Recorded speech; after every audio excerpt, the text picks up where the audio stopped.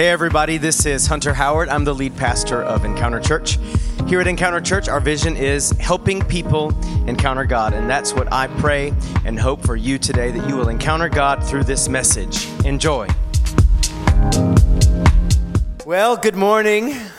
Another good morning. Welcome. So glad you're here. We want to greet everyone watching online and anyone out there in internet land that's not here because you're dealing with a sickness. Come on, let's stretch our hands towards that. See that phone up there? That's everyone watching online. Lord, we pray and declare that anyone dealing with sickness today, we pray and we declare health, healing, strength, and peace for you today. In Jesus' name, amen. All right. Well, it is my privilege to share another message from God's wonderful word with you today. And as usual, if you would like to follow along with today's message, there's an outline available digitally through your Bible app. Just make sure you choose Encounter Church from the events in your Bible app. And then the printed outline is back there in the preaching box. Y como siempre, disponible en español también.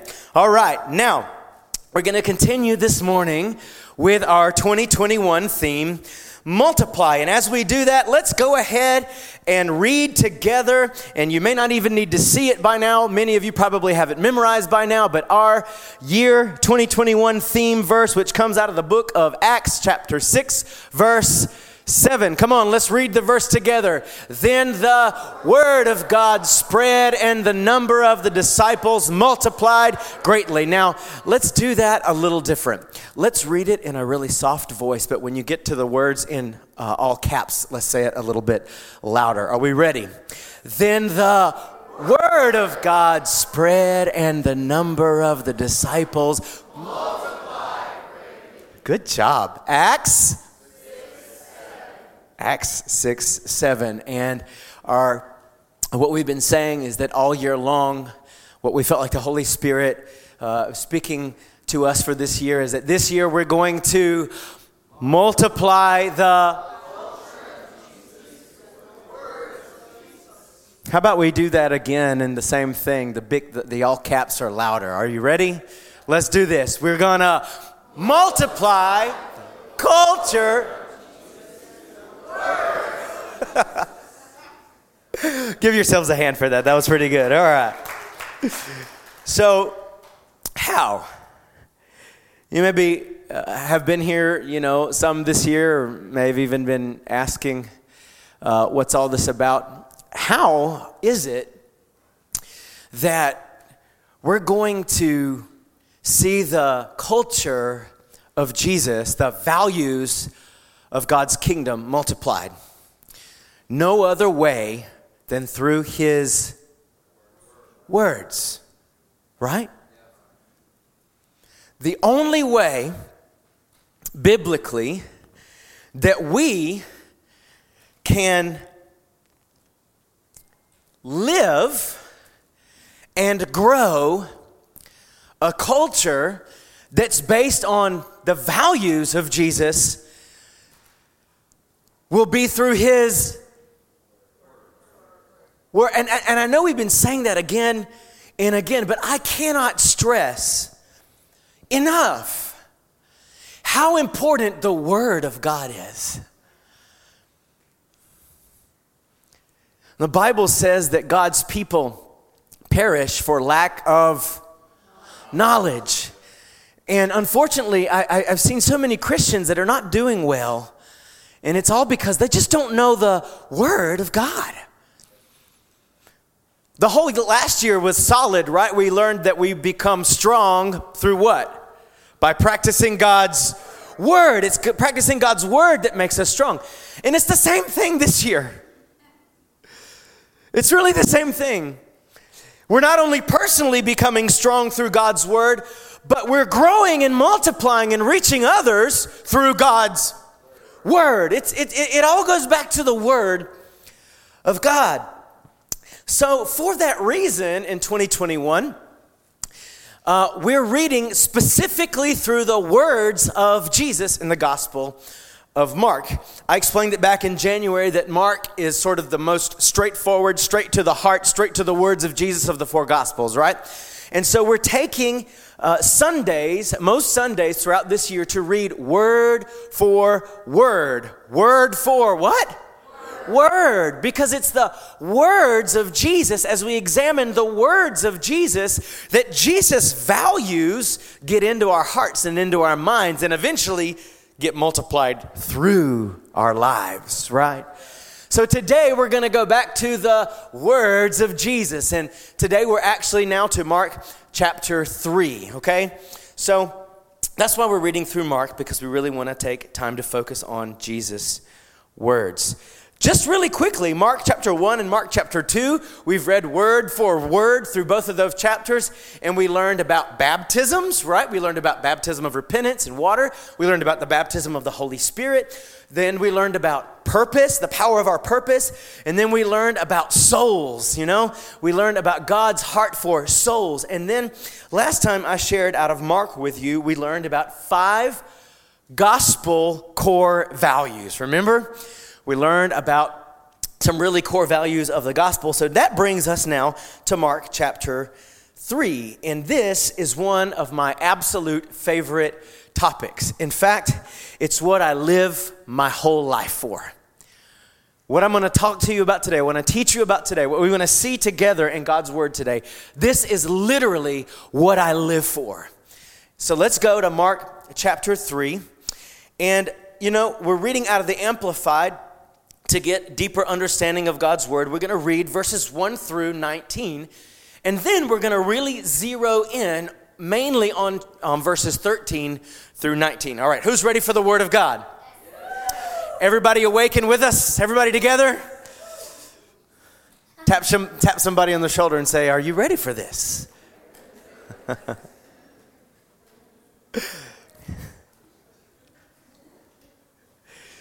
Again, I'm ready, and I'm very happy to share this with you because it means a lot to me. This topic means a whole lot to me. But let's go first and just read verses 1 through 19 together. And as usual, if I pause, you read the word out loud, all right? So, verse 1, again, Jesus went into a synagogue, and a man was there whose hand was withered, okay?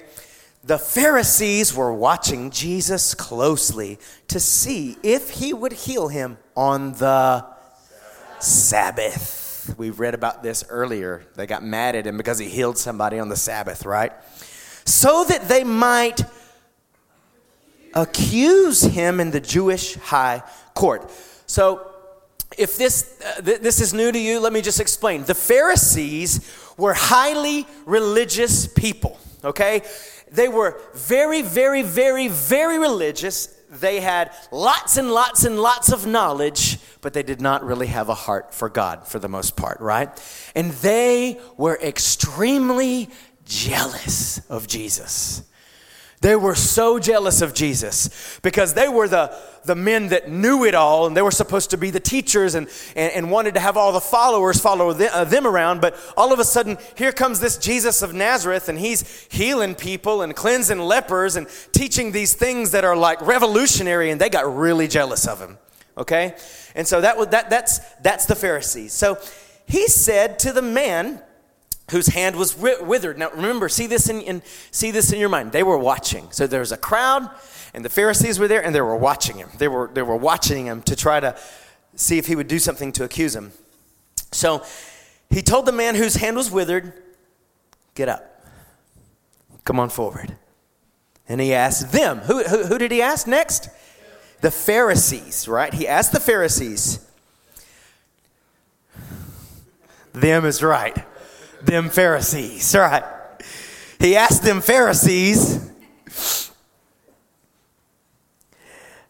is it lawful? I just want you to imagine Jesus, because he really, really, really messed with the Pharisees a lot. I mean, if he came to burst anyone's bubble, it was theirs, right? And everything he did bothered them. So much they wanted to kill him, right? And did. But I just want you to imagine Jesus, okay?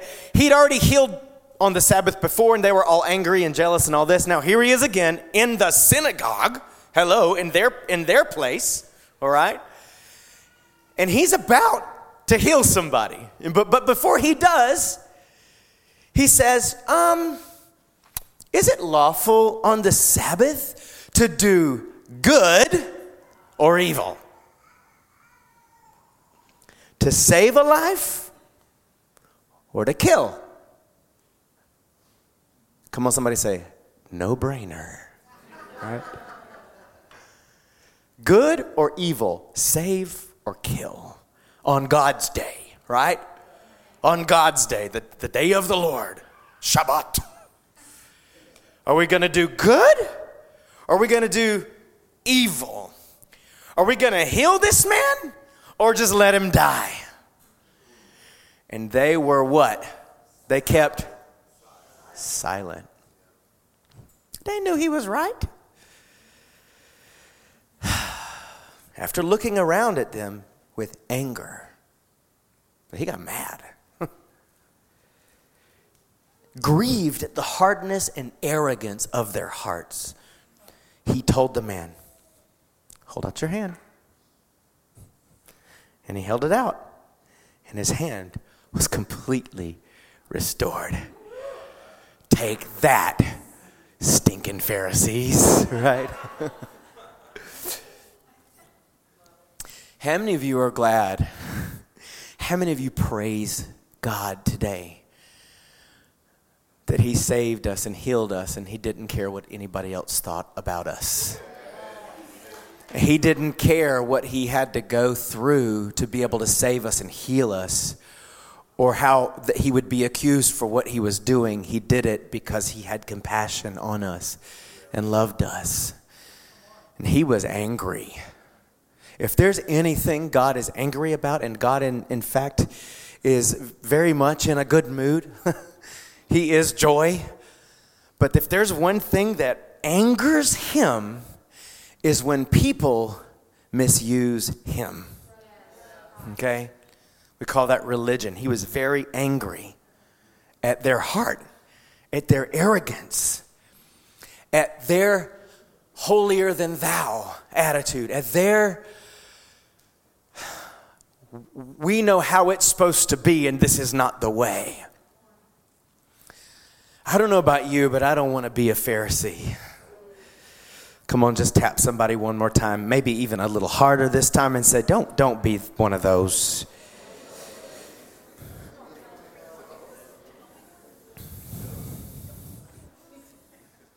Then the Pharisees went out and immediately began conspiring with the Herodians, or the supporters of Herod, which were political people, okay? They were like the political movement of the day, all right? And they were supported by many and hated by many others, okay? They were very hated by the Jews. Now, but get this. So the Pharisees, which were like the most Jewish of Jews, now go and conspire with the people that they really hated. That's how much they hated Jesus, so much that they were willing to become friends with the people that they really hated in order to get back at Jesus. How crazy is that, right? So they went out and together they conspired with the Herodians against Jesus as to how they might fabricate, so make it up, fake it, right? Some legal grounds to put him to death. Wow. He just healed a man, and what they want to do for that is let's just kill him. Did they want to kill him because he healed, or did they want to kill him because they were jealous? They were jealous, right? Because now he was getting all the followers. I could stop there and preach an entire message, but I will not do that today because we're going to get to the main point. But let me just say this. When the religious and the political spirit combine and mix and try to be one and the same, it can be very deadly. okay? Can be very deadly. We need to be very careful with that. So, after all of this happened, let's go to the next verse. Jesus withdrew to the sea with his disciples. I don't know about you, but after I did all that Jesus did and then they want to kill me, I'd probably want to go to the beach too with my friends. So he's like, guys, let's go on to the beach. Like, it says he went on with his disciples and his friends, right? And they withdrew to the sea, and as typically happened, a large crowd from Galilee followed him. And also, it says, and also people from Judea and from Jerusalem and from Idumea and from the region beyond the Jordan and all around Tyre and Sidon, a vast number of people came to him because they were hearing about all the things that he was doing. And he told his disciples to get a small boat, to have a small boat stand ready for him because of the many people, so that they would not crowd him, right? There were so many people that Jesus could barely move, right? Okay? And so they said, he told his disciples, get a boat ready because I need to have some space to be able to do what I'm going to do, right? For he had healed many. All right, so he had healed. He had already healed many. Now look what he's about to do, okay? What it says. And as a result, all who had diseases. How many who had diseases? All of them. Imagine every single sick person from all those places we just read, all right? All of them pressed around to touch him. Whenever unclean spirits saw him, they fell down before him and screamed out, "You're the Son of God!" I don't know how they said it, but something like that. And Jesus always sternly warned them again and again not to tell anyone who he was, right? Why did Jesus tell those that he healed and delivered not to tell anyone who he was? You guys know why? Because he realized that the Jews wanted to make him a different kind of savior than he was. He had come to save from sin, but they wanted the Messiah to come and save them from the Romans, right? To come and save them from the political oppression of the day. And he had not come to do that. He had come to set them free from real oppression, right? The oppression of sin. And he knew that if everybody caught wind that he was the Messiah, they were going to try to force him to become like their king. That's why a worldly king. That's right. That's why he kept saying, "Don't tell anybody who I am." Right? Eventually, everybody was going to know. Now we get to verse 13 through 19, and this is where we're going to really drive it home today. Okay? So let's go. He went up on the hillside and called those to himself that he himself wanted and chose, and they came to him, right?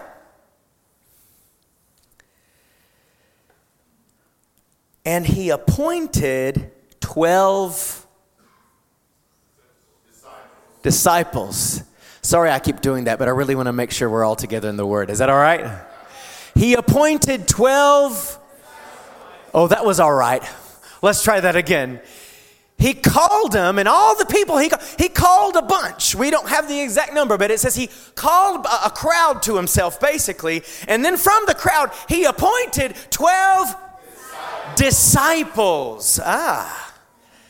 Disciples, so that they would be with him.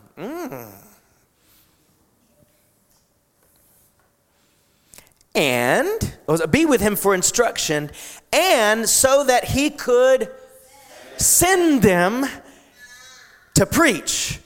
All right, come on, somebody say, be with him, send them.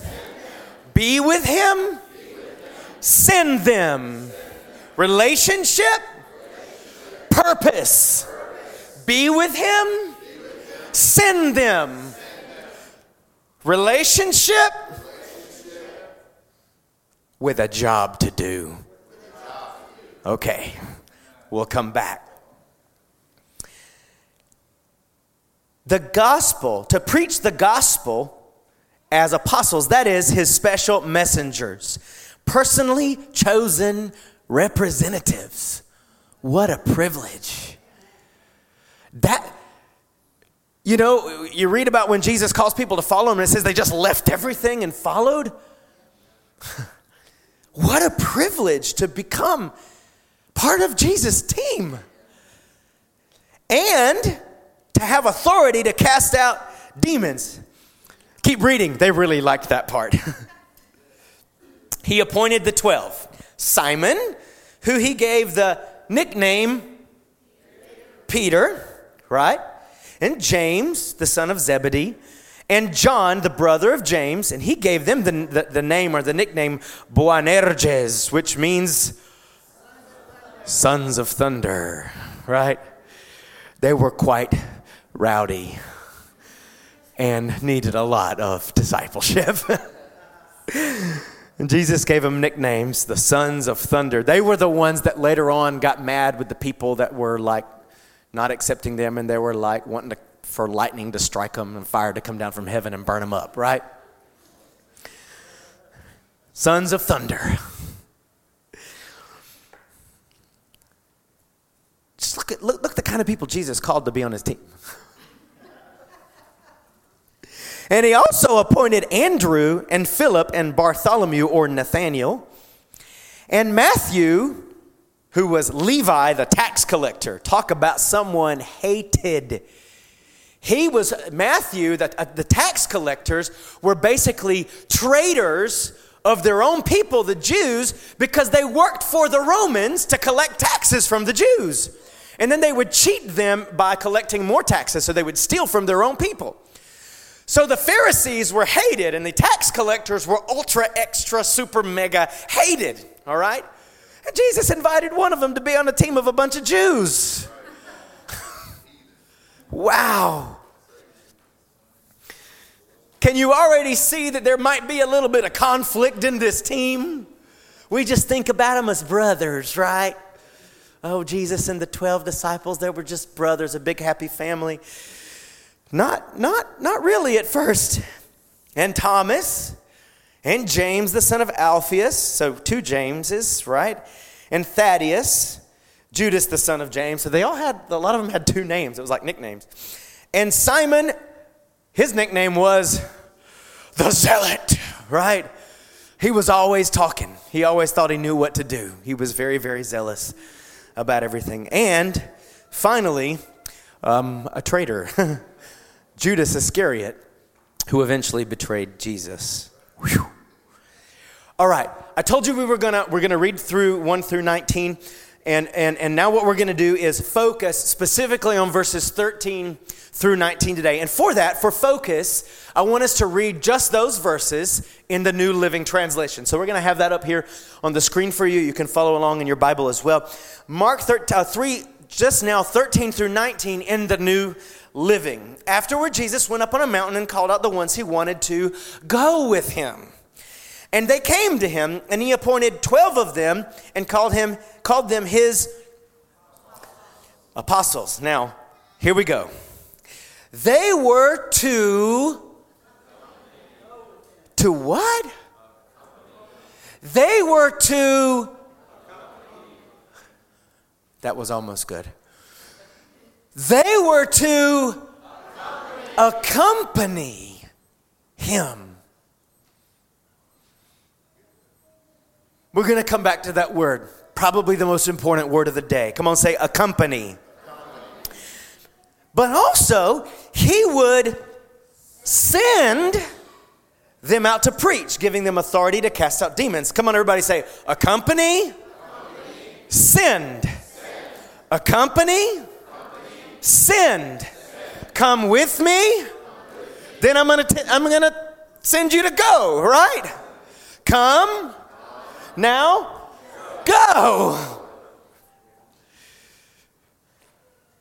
Follow me for a purpose. Be with me, but then I'm going to send you to be with others.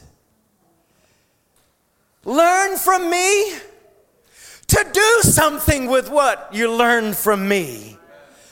Come on, say, come, go. accompany, send.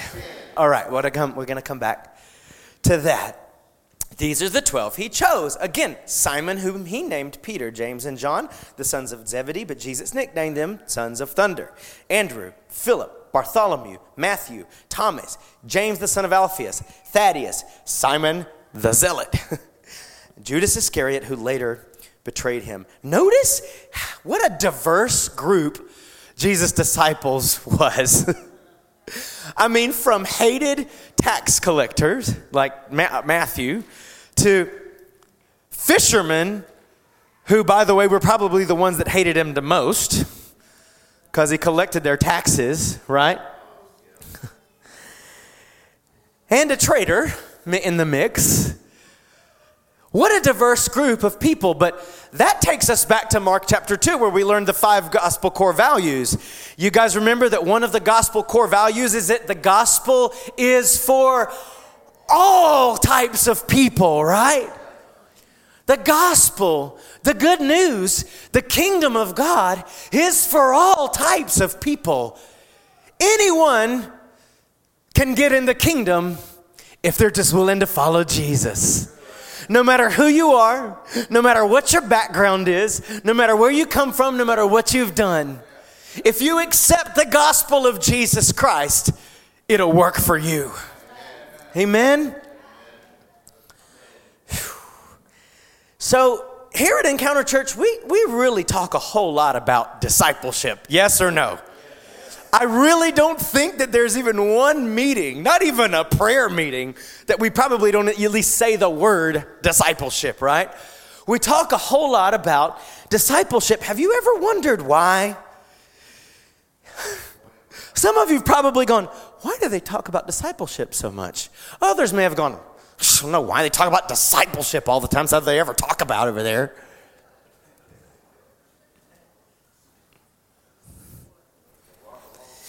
You know,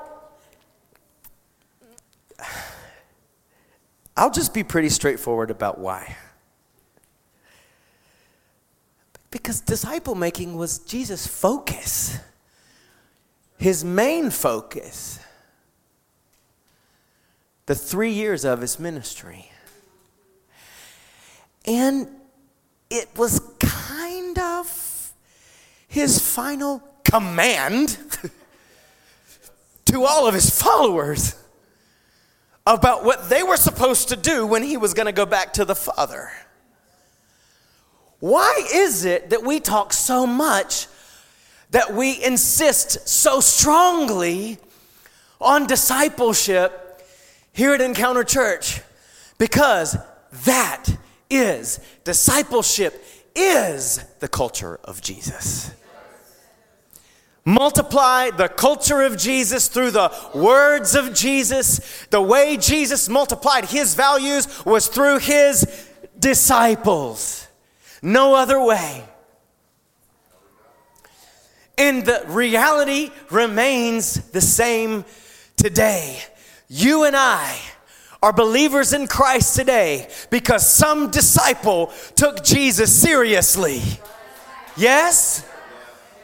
Because somebody took seriously the command to go and make disciples. Jesus spent, I'm already getting to the end of the message, but I just got to say it now. I mean, I'm not nearly to the end. I'm sorry. But I was going to say this at the end, but I just got to say it now. Theological scholars take a look at the Gospels, and if they break down the time Jesus spent doing ministry, 30% of his time-ish was before a big crowd.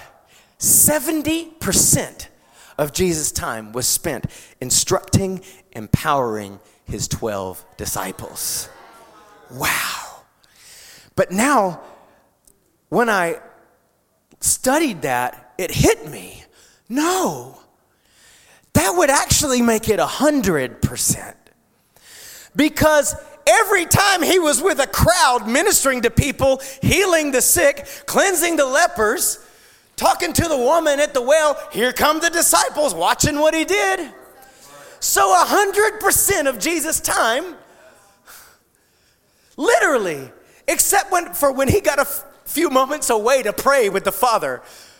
They were just always with him learning.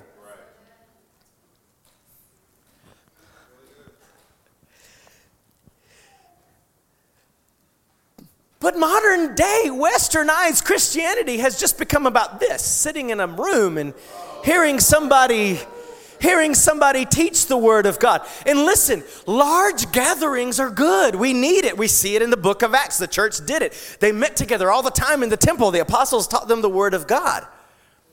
It's good. But at the same time, read through the book of Acts, it says they met from house to house on a daily basis. Right? They ate together. They did life together. And because of that, the Bible says the number of the disciples multiplied. In fact, it said that believers were added to the church daily. New disciples came on a daily basis because that's how they lived their life. So why is it that we talk so much about discipleship? Well, listen, I just want to be like Jesus. You want to be like Jesus? Do you know that the term Christian, we got any Christians here? Yeah? That's not, Christian is also a Christian, yes. But listen,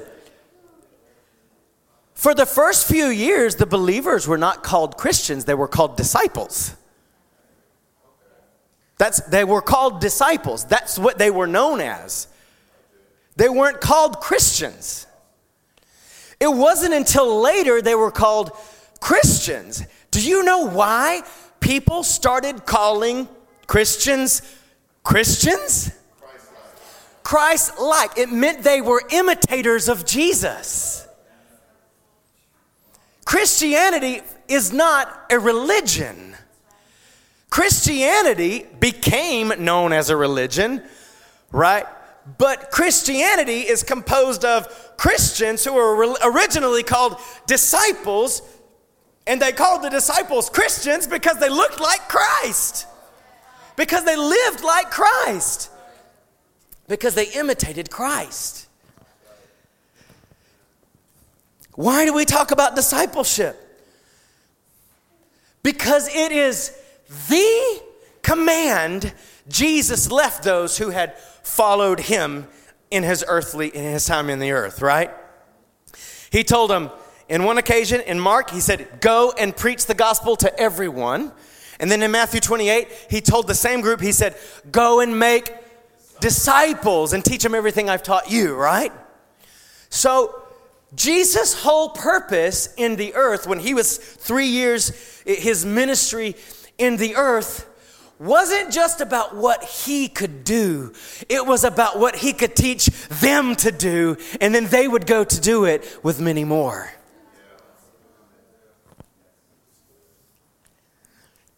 I'll come back to that.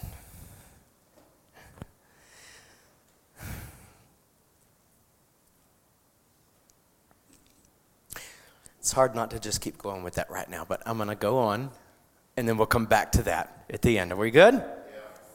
All right. So, what exactly is discipleship then? If we talk about it all the time, if we see it, one of the main themes of the entire New Testament, especially the Gospels. But what is it? Because there's a lot of wonky ideas out there about what it is. I've been in some of them before.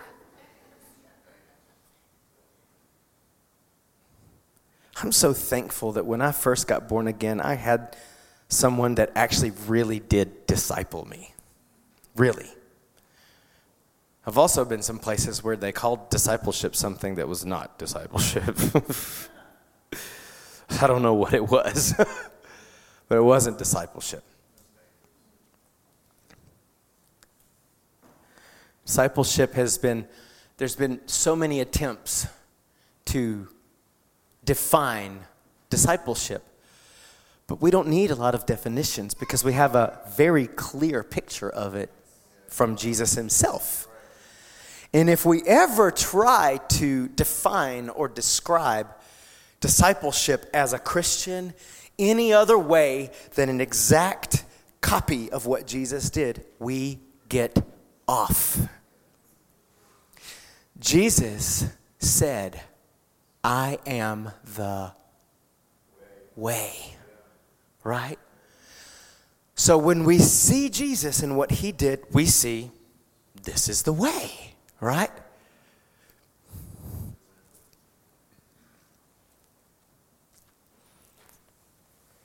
Many attempts to define it. Some people say discipleship is just to follow Jesus. That's very important, but it's not just that. Follow, learn, student, all that is good. It's definitely part of it.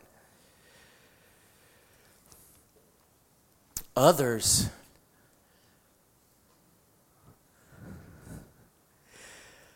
again, I tell you this from experience. I'm not saying this as a rebuke. Are you guys with me? I'm not saying any of this to rebuke anybody. I've been following Jesus since I was a teenager, okay?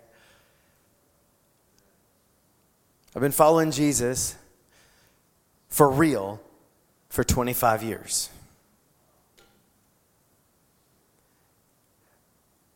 I've seen it and I've been a part of it, where all discipleship is like, come to our discipleship class, right? Discipleship classes are good. We have them, and we're about to launch some new ones. So, not downing discipleship classes.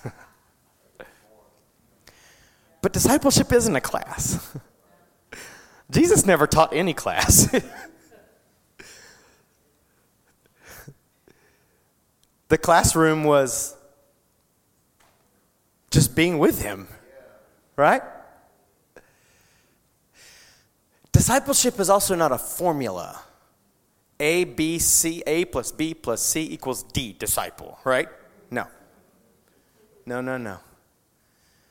Because it's a process that actually never ends, right? If I ever stop being discipled, if I ever stop learning, I'll stop growing.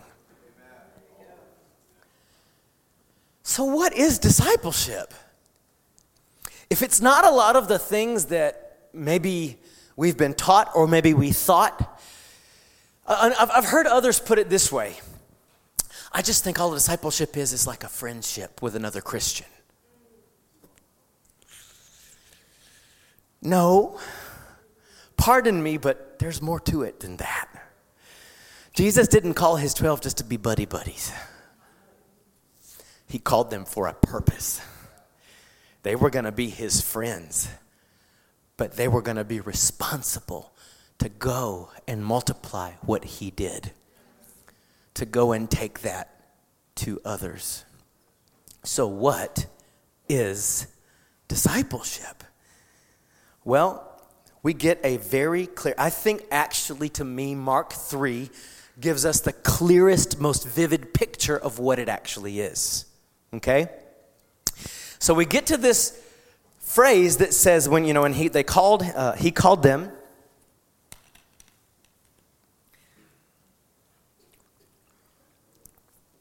and they were to accompany him. Accompany. And then be sent to do what he did. Or to imitate him. Okay? So, very simply put, I see some of you writing, so you're going to want to write this one. Very simply put, discipleship is to accompany and imitate. Accompany and imitate. And it never stops. And it never ends. To accompany, but to not just accompany, not just be with, but actually imitate him. Yes? So, throughout all the Gospels, there's this Greek word, and many of you will remember this if you were here last year. Many of you will remember this, so go ahead and get your hands ready. See, I see some of you already know what this is all about, where we're going. Throughout the New Testament, okay, very especially in the Gospels, when it describes, okay, Jesus and the disciples' relationship, there's this word that the Bible uses to describe Jesus' relationship with the disciples and the disciples' relationship with Jesus. How many of you know what that word is? Some of you are already showing me what it is, but what is it? Diatribo. All right. Come on, let's learn a word in Greek today. Say diatribo. All right. So, what does that mean? What is the definition of that word? Throughout the Gospels, when you see it talking about Jesus and the disciples, the disciples went with Jesus and that. Jesus said to the disciples, Jesus went here and the disciples went with him. Jesus did this and the disciples did that. There's this word throughout, diatribo. Come on, say it one more time. And this is what it means. It literally means to rub together. All right? So let's do this with our hands. Now, I want you to keep doing it because I want you to feel something. Some of you begin to feel it. Don't wimpy rub. Come on. Rub. Diatribo means Radha's hands are on fire already. All right. Oh, I see it happening. I see, don't stop doing it. I want you to get this because this is what diatribo means. It means to rub together, to rub off on, and it means to consume. To rub together, rub off on, and consume. And believe it or not, some of you have already wimped out. Come on. What happened, baby? Come on. Let's rub those calluses off today. All right, come on. Let's consume all those dead skin cells. Oh. All right. To rub together, it's hard to do with a microphone, okay? To rub together, to rub off on, to consume. And actually, you know how words have more than one definition? It actually means to spend time. Okay? So diatribo, I can't do it with, I need somebody to hold the mic. I need a helper. I need a helper. Thank you. All right, let's try it again. All right, let's try it again.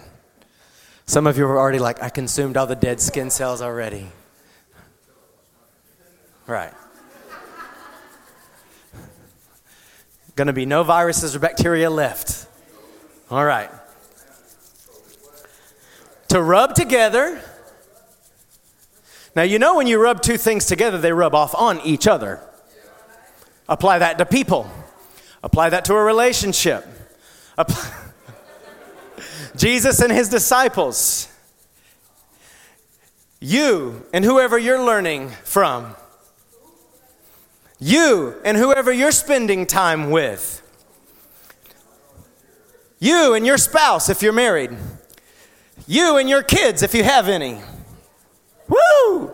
You know they rub.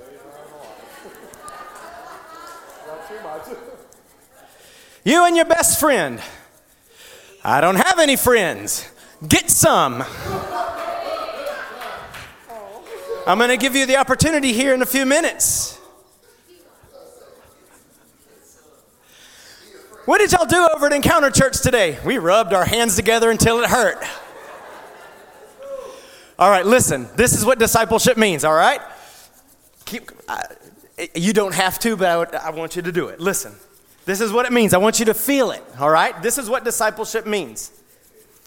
Discipleship is to spend regular time together, rubbing Jesus off on each other until our attitudes, perspectives, and behaviors become totally consumed with Jesus. Yeah? That's what it is. All right. Thank you, sir. Question. Listen, let's leave the discipleship topic for 10 seconds. Who do you diatribo in life? I'm not talking about even discipleship or church. Whoever it is that you spend time with. Whomever it is you spend time with, you will rub off on them and they will rub off on you. That's just the way it is. Parenting is a wonderful, wonderful, vivid revelation of it. My kids don't do what I say. They do what I do. I wish they would do both. But in reality, with whomever you spend time regularly, they're going to rub off on you, and you're going to rub off on them. And what discipleship actually looks like, okay? A picture of it I want you to get is when we rub off Jesus onto each other until who we are becomes consumed with Jesus. Who are you allowing to rub off on you? Who are you pursuing, trying to get them to rub off on you? Listen, I've been a pastor for many years now. To get somebody to disciple me, people don't just come up and try. They assume I'm the one doing all the discipling. I literally have to pursue somebody else more mature than me spiritually to get them to rub off on me. Because discipleship is all about becoming like Jesus, learning to imitate Jesus. And yes, we can get it from His Word. And absolutely, we get it from His Holy Spirit. But according to Jesus' model, we get it from one another too. We're a body. We're a family. He didn't say to His 12, go and I'll continue to make disciples in the Spirit until I return. Just go and watch what I do. He discipled them, and His final instructions were, now you go and do the same. Do what I've done with you. Do it with others for the purpose of imitating Jesus. It's not just having a relationship with someone who you can learn from. It's being in relationship, letting someone rub off on you that you intend to not just learn, but to do. In fact, the Apostle James later writes in his epistle that those of us who see what the Word of God says, but we don't do anything about it, we are fools. Thank you.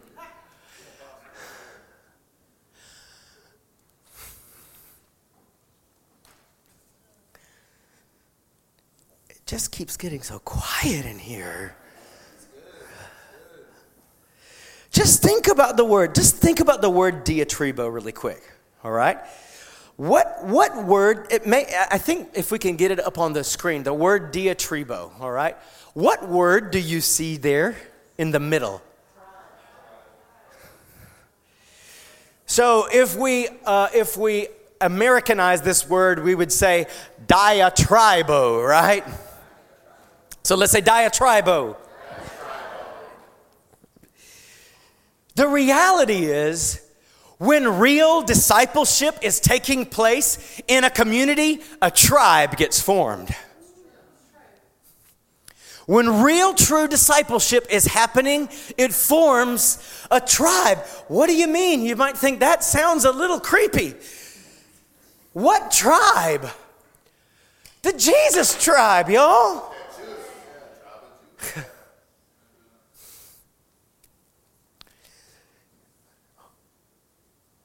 A tribe is a group of people with a common culture and a common leader. That's what it is. So what is a tribe? It's a group of people, okay? So it has to be a group. That they're different, obviously. Humans, we're different from one another.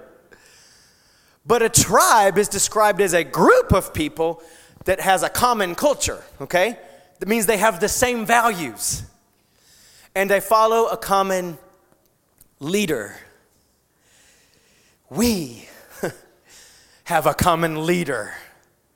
Do we not? Come on, who's your leader? But we also have a common culture. Well, we ought to, which is the whole point of 2021, multiply. To multiply the culture of Jesus through the words of Jesus. Right?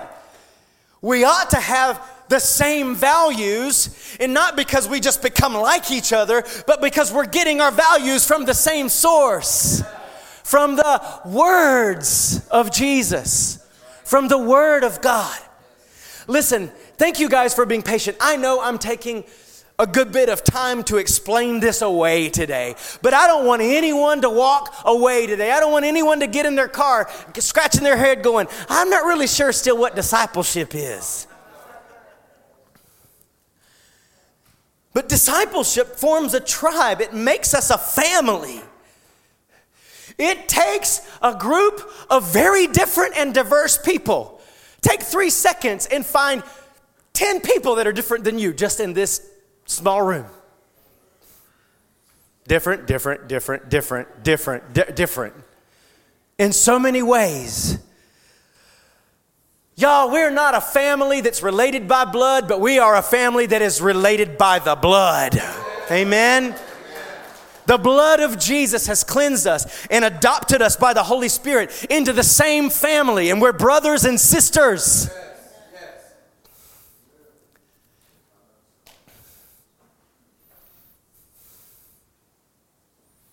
Tall brothers, short brothers, black brothers, white brothers, brown brothers, skinny sisters.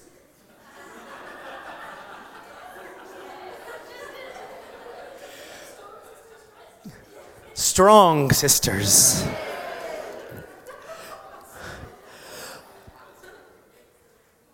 Calm and chill and tranquilo sisters.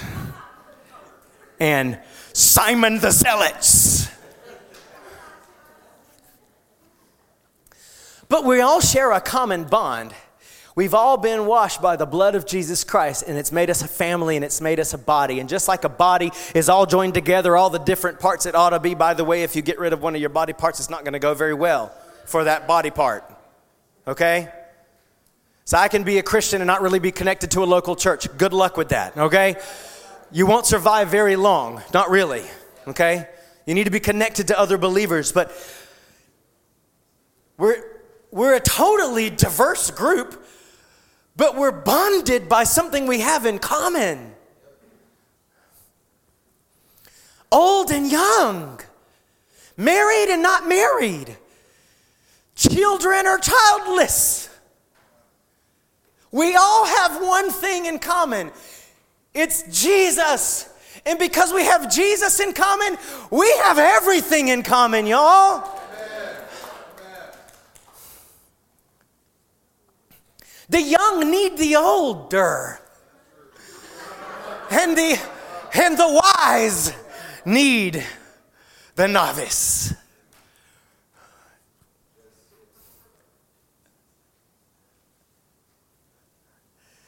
I'll just say as a man, ladies, we need y'all. We do.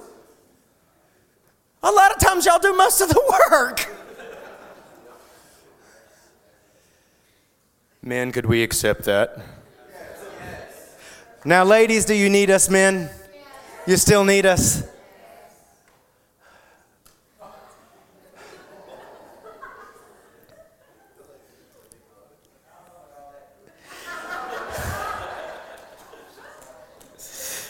Somebody said, I don't know about needing men, but I can tolerate them, right? No, you need us. All right. I love this one. We're a family comprised of distinct cultures, but we're all harmoniously tied together by one same culture. We have different cultures in the house. In just a few minutes, I'm going to present some folks, and you're going to notice different colors, different languages, different seasons of life. But we're all tied together as a family by this one culture that we're all about multiplying this year. So why the culture of Jesus? Why the culture of Jesus? Because the values of Jesus, if we share the same values, it creates a whole tribe. It creates a culture, a counterculture that exists in our world to win the world into the kingdom of God, right?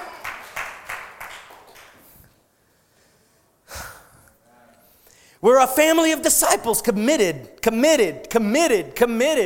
to imitating the same leader.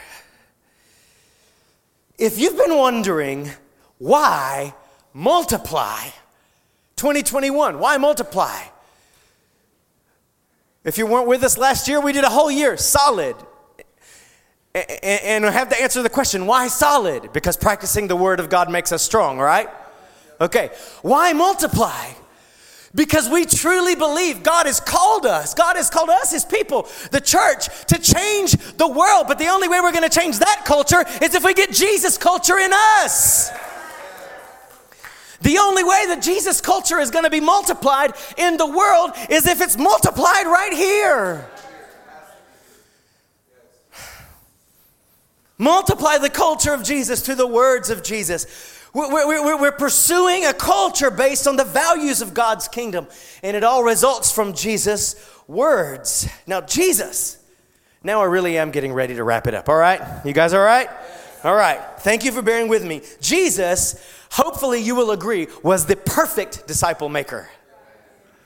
If we look for an example of what it looks like to be a disciple maker, we need to look at Jesus. Okay? Yes, we can learn from Paul, and we can learn from Timothy, and we can learn from all the rest. Absolutely. Yes, you can look at worldly examples of discipleship, right? Because this principle doesn't just work in the kingdom. This principle works for anything, right? Whoever you rub off on, you're going to become like, and they're going to become like you. End of story. Okay? But if there was anyone who made disciples correctly, it was Jesus. So we ought to look at him as the model, and he showed us a very important pattern. And this is the pattern, all right? This is one thing I really want you to grab a hold of and take away today. And some of us will be able to act on it today. Others of us very soon will be able to act on this. Some of you may need to go and think about it, have some conversations. But all of us can act on this biblical truth today. This is the pattern Jesus set. Disciples are most successfully made and multiplied through small groups. Diatribo. You cannot diatribo 150 people. You couldn't even diatribo 50. For real. Jesus ministered, healed, fed multitudes of people. In one occasion, he fed 20,000 people with what we learned last Sunday, right? With 5 loaves of bread and 2 fishes, right? But he didn't diatribo all them people. He ministered to multitudes, but he only discipled a small group. For him, it was 12. Diatribo. Tribes. I'm not going to, but we could change. Rather than calling them small groups, we could call them tribes. Right? What tribe are you in? We're not going to do that because that would be interesting to explain. right? But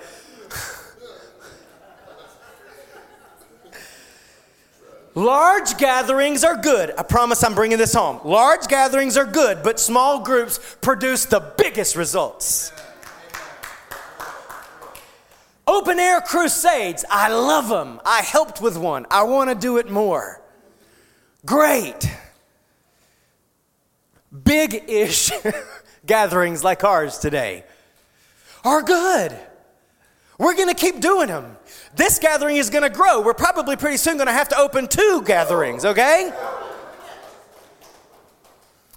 But the biggest results are produced through small groups. You say, prove it to me from the Bible. Let me prove it to you from the Bible and from church history. Jesus ministered to thousands upon thousands upon thousands upon thousands for 3 years straight. He raised dead boys out of coffins. He cleansed people with leprosy. He healed the sickest of the sick. He fed them when they were hungry. He taught them the blessings of the kingdom of God. Big, big crowds from all over. And after 3 years of doing that, how many of you know how many followers he ended with after 3 years of doing that? How many followers? 500. You might say 500 sounds like a lot. That doesn't even qualify for a megachurch. Hello? If that were the measure of success, Jesus' church was less successful than the megachurch down the road. I love the megachurch down the road, by the way. This is nothing against big churches. We will become one because we want to reach a city. Hello? Not big for the sake of big for the sake of souls. Hello? But if Jesus' success were measured by how many followers he ended up with after he did these big, massive healing crusades, he wasn't very successful. Hello? But literally, he arises from the grave, ascends back to the Father. But just before he ascends back into the Father, he tells his 12 men, okay? Actually, by now they're 11 because Judas has done his thing. He tells them, now I'm about to go back to the Father, and with all authority in heaven and on earth, I tell you, go and do the same thing I've done with you. Go and make disciples of all nations. And listen, within a few short months, there were nearly 100,000 disciples of Jesus. 3 years of Jesus ministering to big crowds, 500 followers. A few months of the 12 disciples making more disciples, 100,000.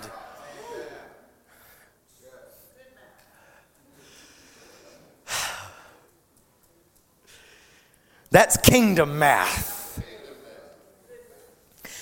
Man, I don't know about you, but that makes me feel pretty doggone good. Like Jesus thought that his disciples, any disciples out there today, could accomplish more that by them going and repeating what he did than what he could do as God on the earth.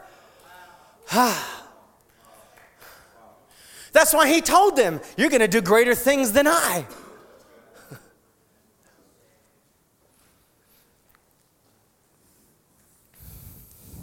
"70% of Jesus' time was spent teaching and empowering the 12 disciples. 30% to the crowds, and they were with him then too. So 100% of Jesus' ministry discipled others. Discipleship is a relationship with a purpose. To do what Jesus did. I'm so glad that those tens of thousands of disciples in the book of Acts kept on doing it, because the rest is history. Today there are over 1 billion followers of Jesus in the earth. Today there are very few, and it's dwindling fast, people groups who have yet to receive the gospel. But it's because they obeyed. They did. They took seriously what Jesus said.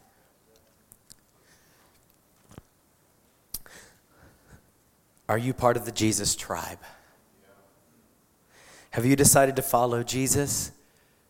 If you haven't, you should decide today. If you are following Jesus, who is accompanying you on your journey? If you're going at it alone, you will not make it very far. And you were called for greatness. You were called to go far.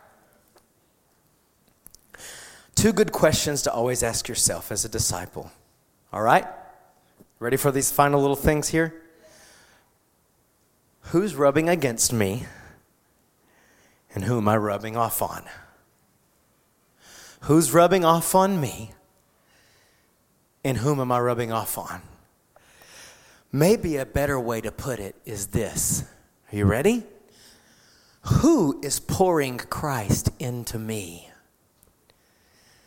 And into whom am I pouring Christ? Who's pouring Christ into me? And into whom am I pouring Christ? That's why we insist so much on being a part of a small group. And for nearly a year, we sort of took a break from having the small groups and, in the limelight, because we really felt like the Holy Spirit said, take some time and make sure the small groups are actually doing what they're supposed to do, which is make disciples. Biblical small groups are not just to have fellowship with people that you have something in common with. Biblical small groups aren't just only to get together and study the Bible.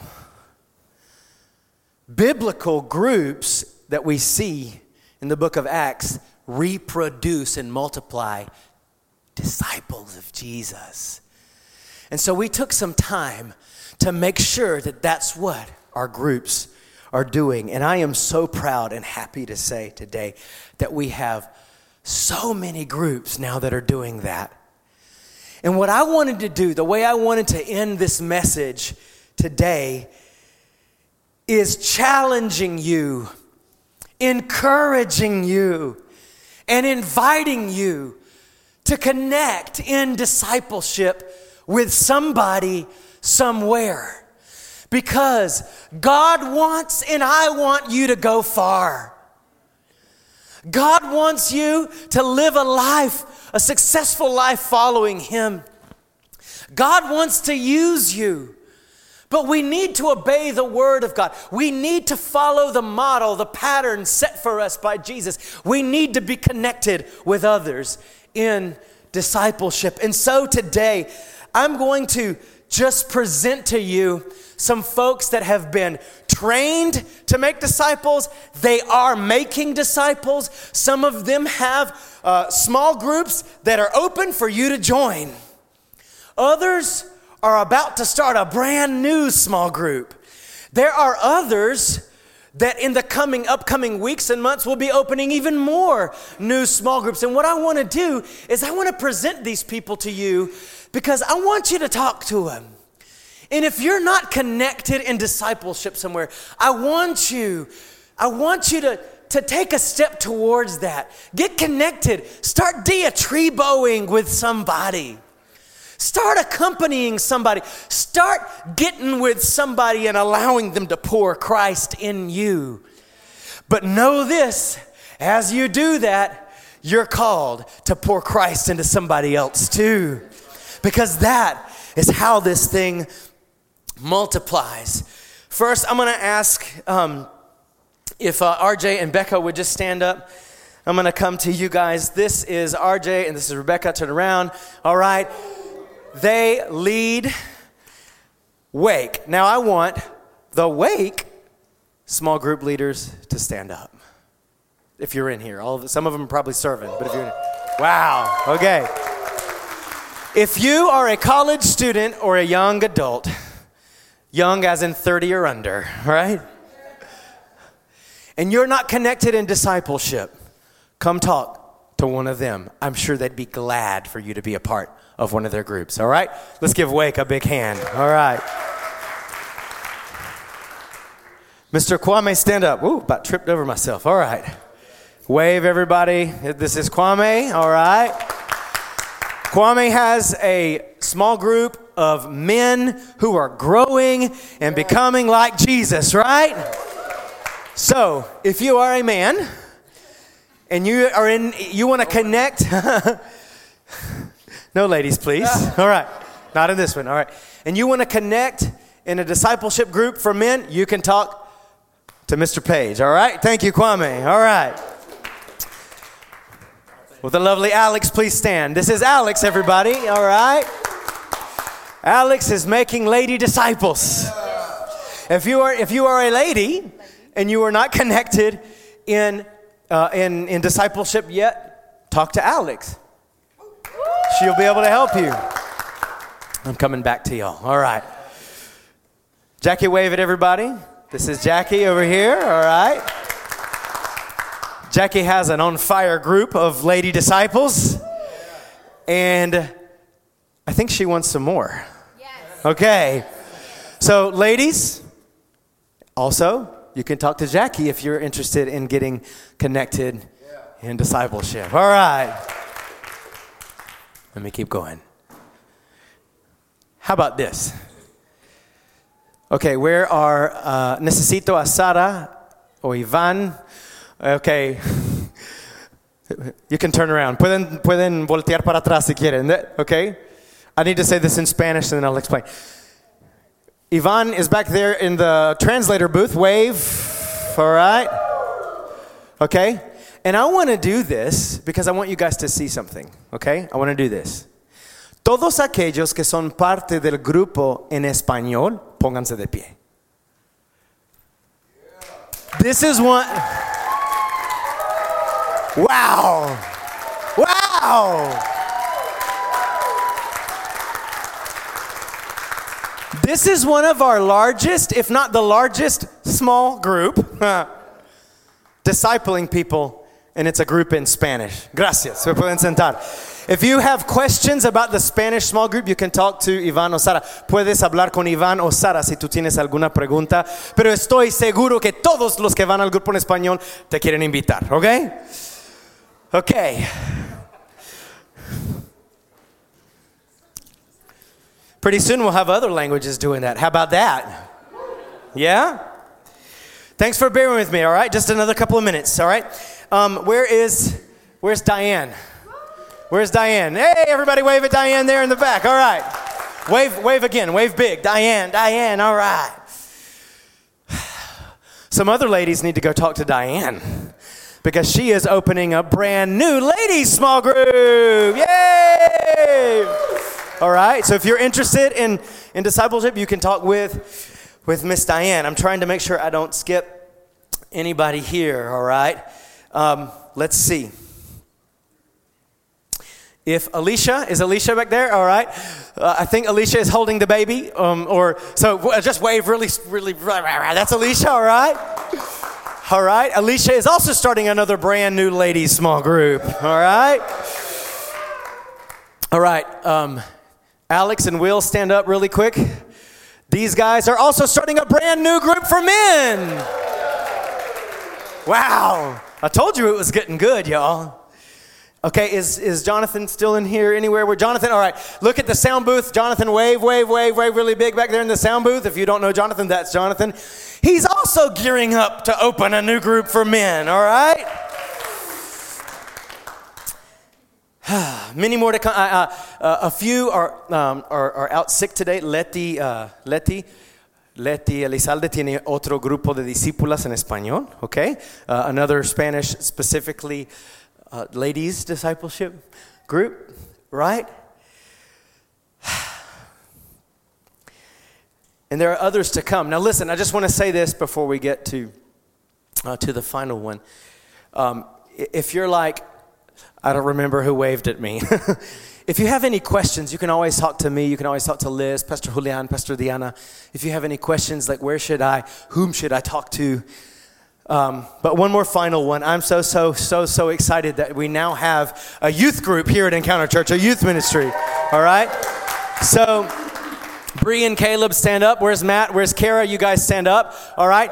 These guys lead Encounter Youth. Yeah! So, if you are a teenager or you are a parent that has a teenager, okay, if you want to get connected in discipleship, come talk to these guys and they will get you as a teenager. We have an on-fire group of teenagers here at Encounter Church, all right? And it's going to multiply, amen? All right. Thank you guys again for bearing with me. This was such an important day to be able to do all of this, to be able to say all of this. Other groups are coming soon. But for now, I want to just ask everybody to stand up. Thank you so much for tuning in today. I really believe God spoke to you through His Word today and is moving in your life.